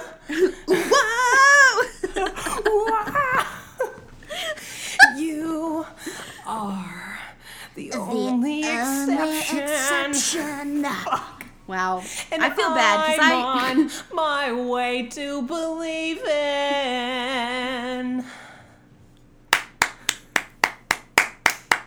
Wow. You know what? I feel bad for hating on Paramore because I truly don't hate on Paramore. I love Paramore. I loved Paramore. Paramore neutral. In middle school, I watched all the music videos. Big Paramore fan. Still like it. I still sometimes crank Misery Business in my car. Misery Business hit different, dude. The top volume. So whore, you're nothing more. Sorry, that'll never change. And then just like screaming at the top of your lungs. Whoa! I never meant to brag. Like it's amazing. It's such a cleansing experience every time. And God, it's 10 out of 10. So good. Would recommend. But that's what Elizabeth is doing in her bedroom. It's implied at this point in the story. Yeah. Austen is a nuanced read, okay? Paramore of the 1800s. Fuck. And she can't play piano very well, so she's just like jamming on the keys. She's just harping away. Oh my god. Fuck, that's so funny. she's on one, all right? She hates sleeps, okay? She dreams of Darcy. She wakes up. She goes and she walks out into the field of her property. She's like, I just need a good walk. And who is walking to her house with the top 5 buttons of his shirt unbuttoned? And a big old flowing coat. Oh, yeah, buddy. Like a giant pirate coat. God damn. That was like one of the points in the movie where Brady was like, God, I want that fit. I know. Like, Brady really wanted to dress like the, oh God, what's the name of the ginger guy who's rich and proposes to Jane? Bingley. Yeah, Bingley. Brady really liked his outfit. His outfit, Bingley's fly as fuck. Yeah, everyone looks delightful. They look so stylish.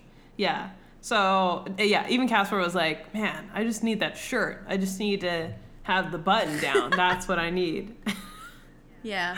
Yeah. God, that shirt was good. It's good. So he's looking fine. And it's dawn. It's like the sun is rising. It's misty. It's misty out. And he's like, listen, bitch. Fuck, man. If you still feel the same way, I won't say shit.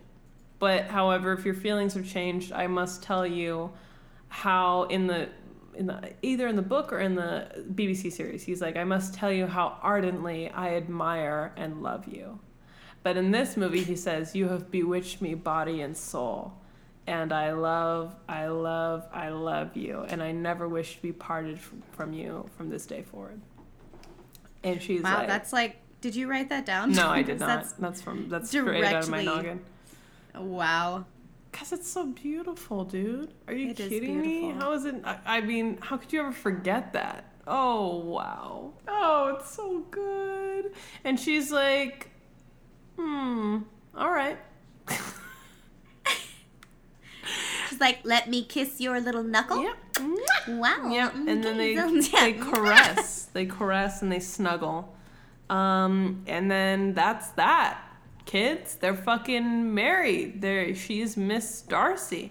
In the BBC series, she and Jane have like a joint wedding with their spouses, and they go to like the same chapel and they get married at the same moment, and then they go off in separate carriages and like or they get in this, maybe even the same carriage, and they all like travel away. And they live fucking happily ever after. 3 sisters of the 5 are married off. The Bennett estate is secured. The bag is secured. Mama and Papa and the 2 other sisters are good for life. Like, they can take care of everyone, including Lydia, when her marriage inevitably fails. So, like, things are looking really good for the Bennett sisters. And they can hire a hitman for Mr. Wickham. They can kill off Wickham, exactly. And Jane and Elizabeth have both been married to their intellectual and aesthetic equals, which is really all that Jane Austen wanted. She was like, listen, this is where I'm at right now. This is society. The best I can hope for is to marry someone that I love deeply and can hold a fucking conversation with, and that I respect, and that respects me is really what I want. And that's what Darcy does. That, in essence, is the appeal of Pride and Prejudice, is that this man, who she thought was a fucking asshole, and in reality probably would have been an asshole, like odds are he would have just been like an arrogant son of a bitch, but he took the things that he took her criticism and he took it into consideration, and he took action. He righted his wrongs, and then he was like, listen, I really respect you and I like you. Are you sure you don't want to be married to me? Also, I'm really fucking stupid rich and I'm hot. So what do you think? Also, my best friend is marrying your sister.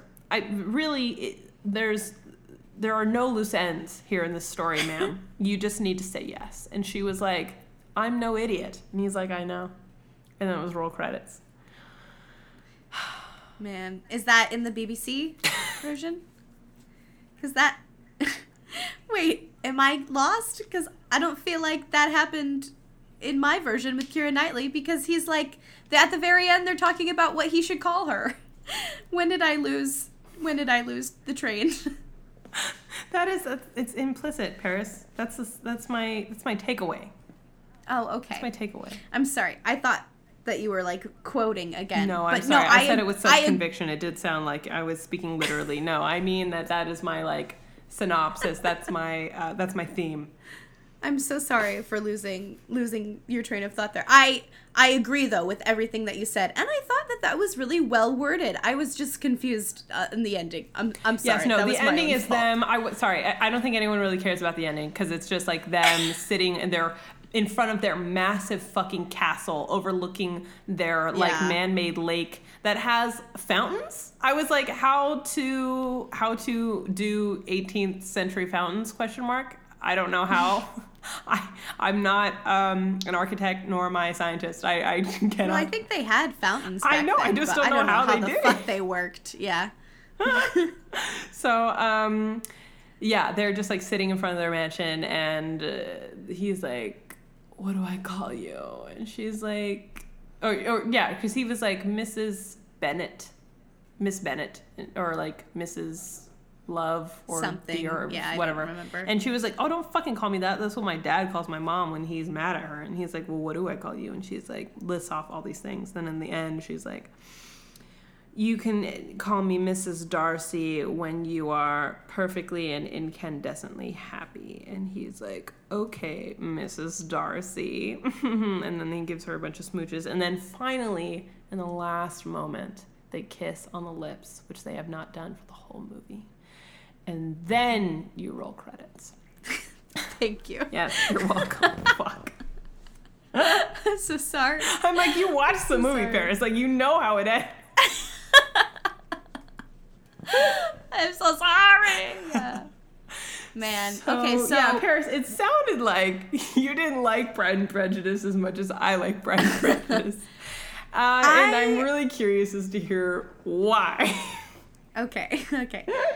I thought that it was entertaining. I see the appeal, and I really like what you had to say about like Jane Austen writing a novel about a woman finding like someone who respects her and who is able to hold a conversation with her and isn't abusive, and like that was the best that women could hope for at that time. And so I think that that's a beautiful way to put it, because it is, you know, this romantic story. I have trouble with it because it just it's you know, it's an old story, and it's difficult for me to like fall in love when I know all the limitations that women had. And like, she can't vote Yeah. unless her, you know, Mr. Darcy, he's voting for both of them. Like, hope that they have, you know, similar political views. And like, she was poor to begin with, so it's not like she loses her property, but it just I'm not a big fan of like historical romance. I've discovered. I thought that I would really like Outlander when I read it. And I really did like the first like half of the book. And then things start to get really uncomfortable with like Jamie. If you've read Outlander, Jamie is like telling Claire, like, I own you, and like you don't get to speak back to me. And Is that when then he spanks like, her? yeah, but like with a belt, it's just like, it's, I mean, at least in the show it's with the belt. I can't remember if in the book He like but it's soft beats her. yeah, and then like later, I mean, this is obviously a different story, but later in the book, he like basically like sexually assaults her because she's like, I don't want to have sex right now, and he says, you're my wife, like you have sex when I want to have sex. And then the writer like tries to make it into this like romantic, like dominating thing, but it's really at its core not, because she initially said no. And, like, no doesn't mean keep asking. No doesn't mean try to make it sexy. You know, like, so things like that really seem to bother me with historical romance. Like, I don't like the glorification of, like, women's, like, violence against women, or, like, the fact that women, like, didn't really have rights. Yeah. Does that make sense? It does. That's kind of where it loses its, you know, the context weight for of me. the story of it being a historical romance kind of clouds not even clouds, overrides the like message of the story because the reality is unforgiving in your eyes. Yeah, I understand that, and I respect that. I think because I don't live in that time, and because I know that it was written by a woman, like, I think I am just overall fond of it. I think it comes down to, like, that feeling of, like, you know, the X factor. Like, if something makes you feel something, then, like, you can't help that. And I felt that with Pride and Prejudice, and you feel that with A Discovery of Witches. I don't, and you don't feel that with Pride and Prejudice. So, like, I think there's, like that inherent thing of, like, whether or not something spark a joy for you. And so, like, that contributes to me not really, like, caring almost about, like, the context, because, like, back in that time, like, that did happen. Obviously, like, that this is not really based on a true story, but I mean, like, that was the reality, and that was the best you could hope for. Like, it is a story of best case scenario in the same way that A Court of Thorns and Roses is a story of best case scenario for Feyre. Yeah. And so, like, I take it like that, and I just, like, I outside of the context, in any context, I love a dude that, like, will grow from mistakes and, like, does not have, like, a fragile ego. And like, I grew up loving Mr. Darcy and the idea of Mr. Darcy, and that coupled with, like, good acting and the fucking music in that movie just, like, gets me so hard. So I think I did think the acting was really great. I agree. I liked the acting. Yeah. I have another, like, I have a question. Yeah. I don't really, maybe it was just because I haven't read the book, and I didn't really understand from the film, but, like, does Mr. Darcy like Elizabeth simply because she's like, well, you should have danced with me even if I am ugly, and, like, walks away, and she, like, kind of quips at him? Is that like piquing his interest? Is that why he starts to like Elizabeth? Because other than that, they don't really talk much. Yeah. Unless it's to say, like, hey, you suck. No, you suck. Like, they don't really, like, you know, I don't really understand their love affair. So I think with this movie, specifically, the sense of time and the amount, like, the frequency and quality of their interactions are diminished for the sake of squeezing it into, like, you know, 2.5 hours or whatever, 2 hours of movie. Whereas, like, the book is longer and goes into more depth. And in the BBC series is really, like, the book transcribed into film. It's much more accurate to the book. So I totally agree with you that, like, their sense of connection doesn't feel as, like, it doesn't make as much sense in this movie. Like, it feels confusing. Like, I agree with you that it doesn't, like, always. I know what you mean. I do think, though, that scene where she's leaving the house and he, like, helps her get into the carriage, and then she looks down at their hands touching, and he kind of, like, freezes and then turns away, and as he's walking away, he, like, flexes his hand. Because he can, like, still, you know, like, feels where her fingertips were touching his, and it's driving him crazy. That, I was like, oh, that's so good. I really liked that. That is one of my oh, damn, wow, so good. And I don't think that was in the book. I think that was a movie, director's choice. Subtlety. So that's a treat. Wow. In the BBC series, Colin Firth plays Darcy, and there's a scene where when she goes to Pemberley to see his estate with her and an uncle, he has returned and he is swimming in his pond. He's, like, taken a dive, and then he walks up to his estate, and he is like dripping wet. And you can see his chest through his white shirt. And she's like, Mr. Darcy, oh my, oops. And he's like, hey. And so there are like other little like things like that. And so I think in the beginning, yeah, Darcy's like, I don't fucking like it here. These people are whack. They're obnoxious. I'm incredibly socially awkward and anxious. And Elizabeth, I think, is the only one who's like frank with him. And like, she doesn't do like she is polite, but she doesn't follow all the like little subtleties and like the way that they talk with him, like when they're dancing, and she's just like, oh, do you want to have small talk? Like, this is what you're supposed to say. Yeah. She's basically like teasing him, like, hey dude, you suck at conversation. Like, yeah, talk to me and actually talk to me. Don't like have these tiny conversations with me that mean nothing. But I love in that scene, like when they're dancing and then all of a sudden they're the only two in the ballroom. Casper pointed that out to me. I'd never noticed that before. What? I know. I think oh my God. I think I just wasn't like paying attention very much, but that was a new experience for me.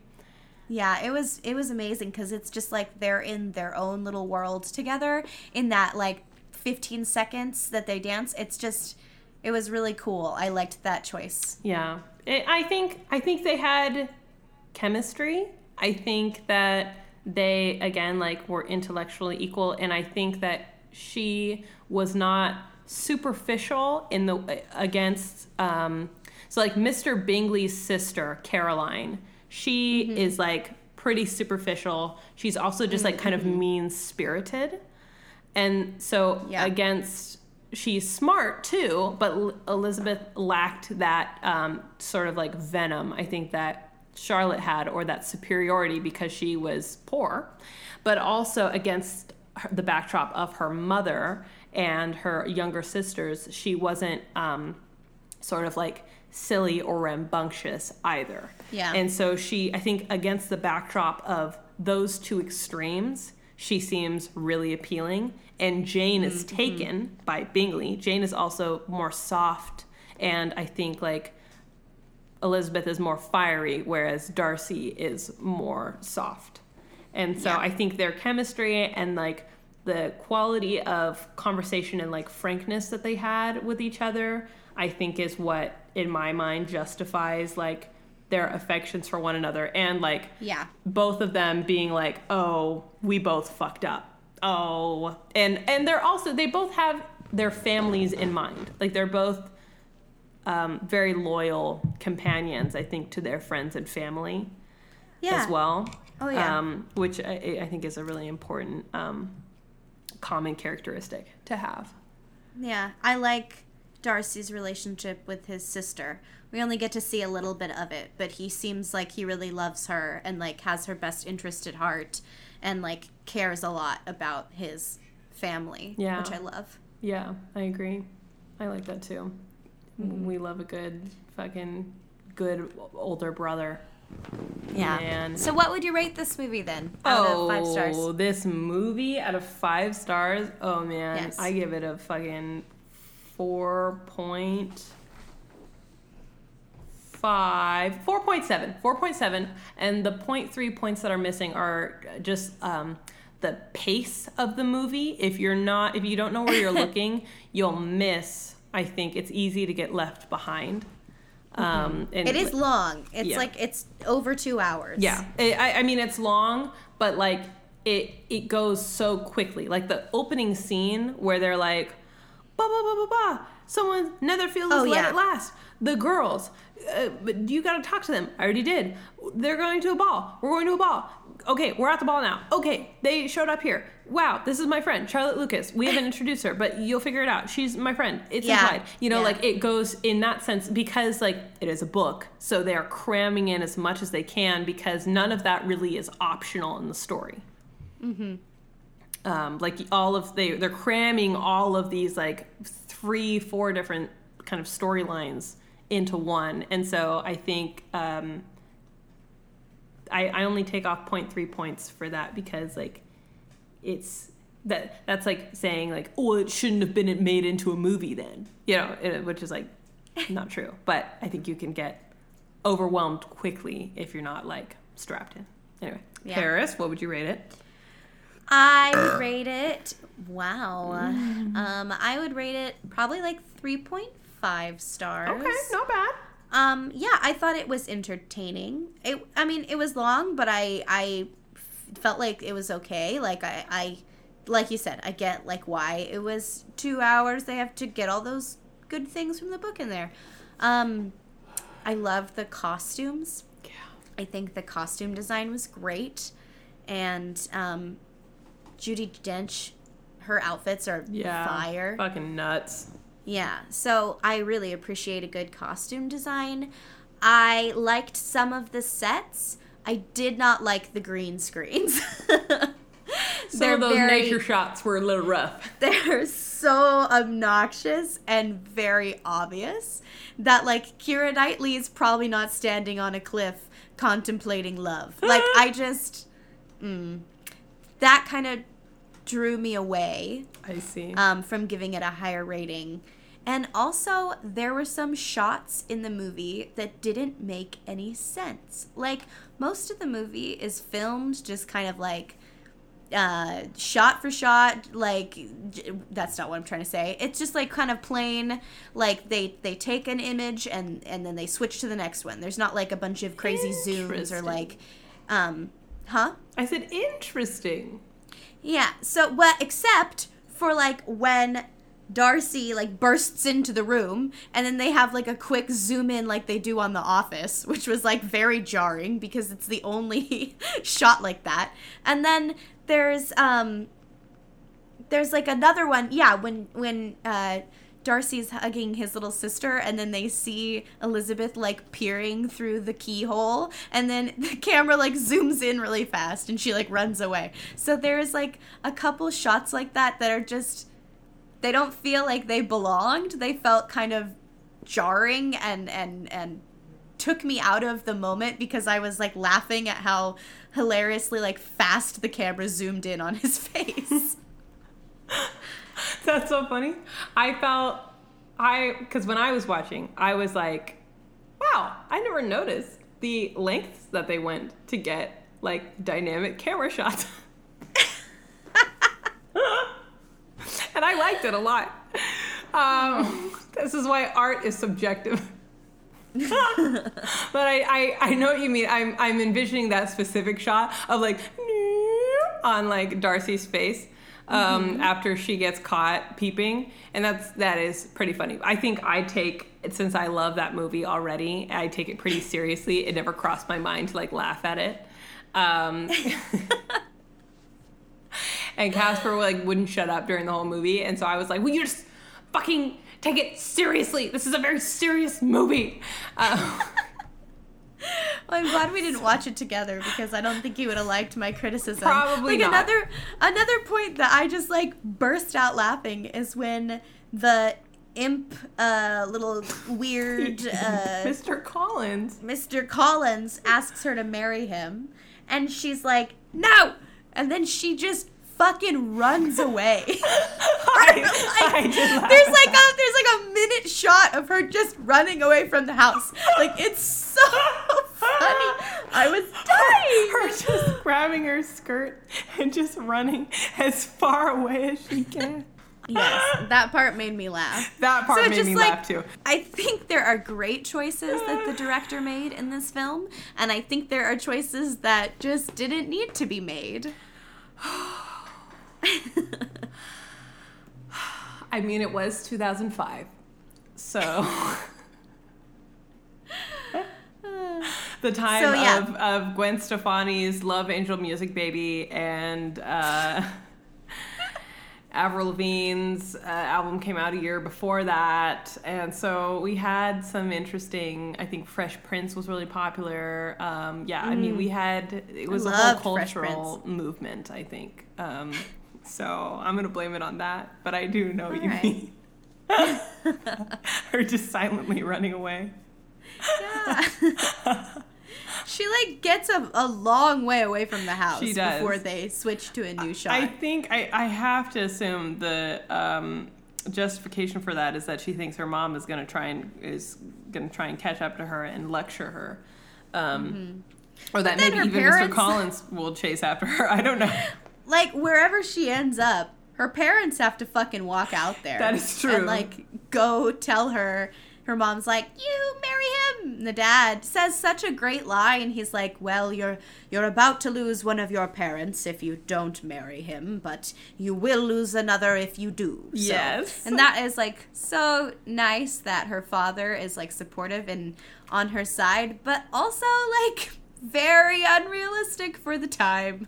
Yes. Sorry, but, like, that probably, I'm sure that did happen with someone's father, but I feel like more often than not, the men didn't really care, you know, like if a woman wanted to marry someone or not. If it benefited the family and if it was like helped them like raise their social standing, I feel like women were kind of expendable in that regard. I think I think my thought is the same, but I also wonder. Editing Fallon again. For the next few minutes, Paris and I discuss the bleak reality for the women of the 17th, 18th, 19th, 20th, 21st century. But it's important to point out that we're talking about white women. The reality of white women, even though it lacked feminism for the most part, is vastly different from the reality of women of color, black women, people of color in general, queer folks, etc. during these times as well. So this is just strictly from a white woman's lens, but it's still important to talk about these things because in all fantasy is reality. Carry on. It is known that like the relationships of the past, like the best ones of the past were not as good as the best ones of the present, but like there still had to have been like good people out there who like and men who like if they could would not marry their daughters off to other men that repulsed them. You know what I mean? Like I guess it would make me, I don't know. I just don't want to think that.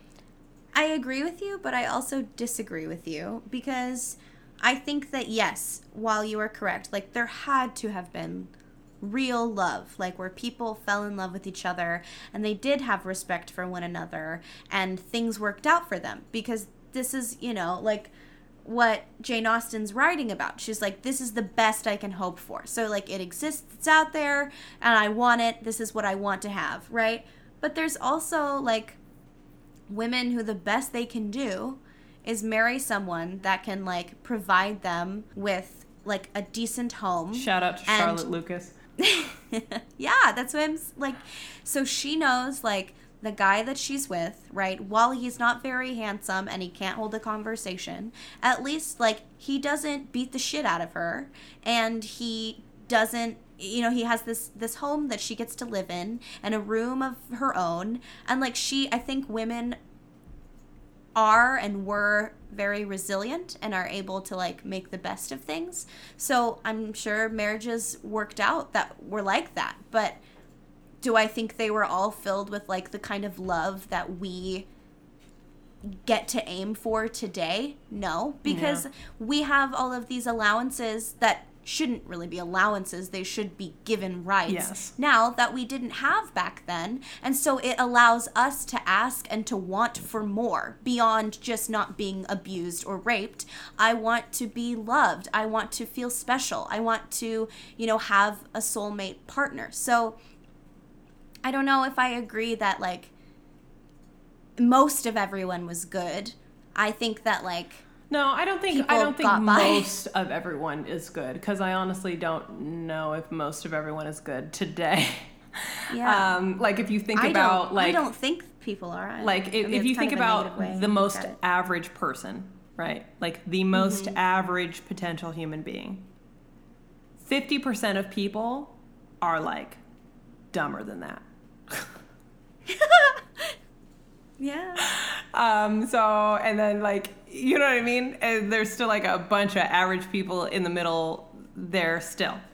So I agree with you, and I imagine that most fathers would not do that. But I think I don't think the number was 0. And I guess the whole point of this novel and really this podcast is holding out and like celebrating that fantastical aspect, I think. Yeah. You know. So I know what you mean. I understand. And I'm not by any means saying that like back then was as good as things are today for women folk or even men. Like humanity has progressed. Not enough, but it has progressed. No, we still have a long way to go. Yes. But I think that sorry, can you hear Brady's computer turning on and off? Yes. I think that your outlook on it is a good way to look at things. I think it's very positive, and I think about things like that too. Like there has to be some magic in the world, right? Because there's so much anti-magic. Like we have to have something good. I think that's called evil. Like, there is so much evil and just gross shit in this life, and we just have to hope for magic. It's out there. I need to believe that it's real. So I agree. I like the idea of this story of like hoping for the best possible outcome. And fighting for it too. And fighting for Elizabeth it, was not just like, Dad, please tell Mr. Collins that I'm not going to marry him. Or like, oh, I really hope.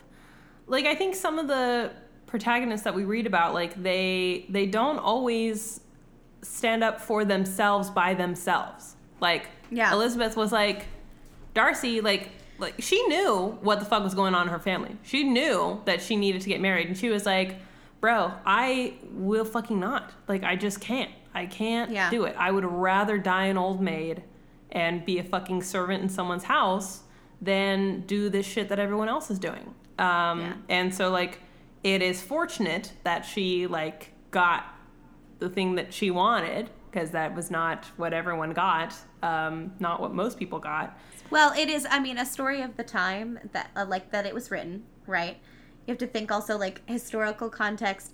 Jane Austen would not have been allowed to publish a book that didn't end with a happy ending in marriage. Like, women, novels that women wrote had to end with marriage. Like, the author of Little Women, Louise May Alcott, she experienced something similar to this that they touch on in the new Little Women movie that just came out this like last year. Yeah.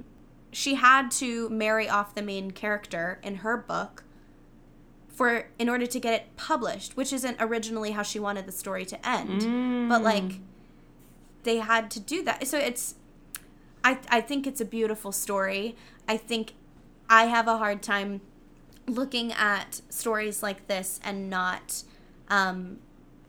also taking into account like the woman who wrote it and the time it was written in and like what the like social climate was at that time as well. Yeah. No, I understand that. But I still think it's good. Yeah. I think normally I am a realist, but I think life right now feels incredibly daunting already.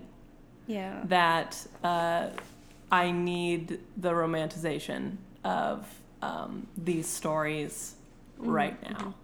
So that's Pride and Prejudice. That's the 2005 Pride and Prejudice. And next week, Pride and Prejudice Zombies. Fuck. God, no. Just kidding. I do not want to watch that movie again. No. Again, you've seen it. Oh, yeah, dude. Who am I kidding? Of course you've seen it. I don't know why I am surprised. I watched it in college. Oh, you did say that. Yeah. Oh, my God. So, next week, A Discovery of Witches. Yes. And then you get to tell me about why you don't like my pick. Yes, I do. Probably for similar reasons that you don't like mine, honestly. Oh. Well, I mean, like I said before, I see that there are flaws. Yes. In A Discovery of Witches, but I don't know what it is, but I just like vampires. Ugh. And that's okay. We like what we like here. We don't kink shame on this show. God, they're just so hot. Always. Just love it. But not hot. They're cold. Yeah, no, nah. I know. God. All right. All right. Well, thank you, folks, for tuning in. Paris, thank you for watching Pride and Prejudice for me. I really appreciate you taking the time to, that's 2 hours that you'll never get back. And that means a lot to me. I am 2 hours closer to death now, having watched Pride and Prejudice. And you, dear listener, are 2 hours closer to death listening to this fucking podcast. So thank you. We really appreciate it. Thank you so much. Yeah, please follow us on Instagram, Fantasy Time Podcast, or send us an email at fantasytimepodcast@gmail.com. Yeah. Or leave a review on whatever podcast platform you're listening on. Preferably a good review. Yeah. We'd love to see it. Yeah, we would love to see it. We would really appreciate that. That would help us grow our show and then hopefully get monetized. If you have a review, sorry. I didn't mean to cut you off. All I'm good. sorry. If you have a review, though, that is like, man, these girls suck, keep it to yourself. Yeah. I don't want to hear it. If we only get like 5 reviews and one of them is a 1-star review, that does not look good on us. Like, don't take the time. Don't. Just don't listen. Better yet, message us directly. DM us what the beef is. And we'll take that into consideration. Thank you very much. And then we'll fight you. Yeah. Or we'll outdrink you. Or we will just type out the lyrics to Misery Business. Well, I'm excited to talk to you again next week. Yes, I look forward to it. All right, Fleen. Bye, Pete. Bye. We harmonized. Oh. Did you hear that? No, I didn't. Oh, I couldn't hear it in mine. I want a piece of coffee cake, warmed, and I want it on a plate, not in a bag.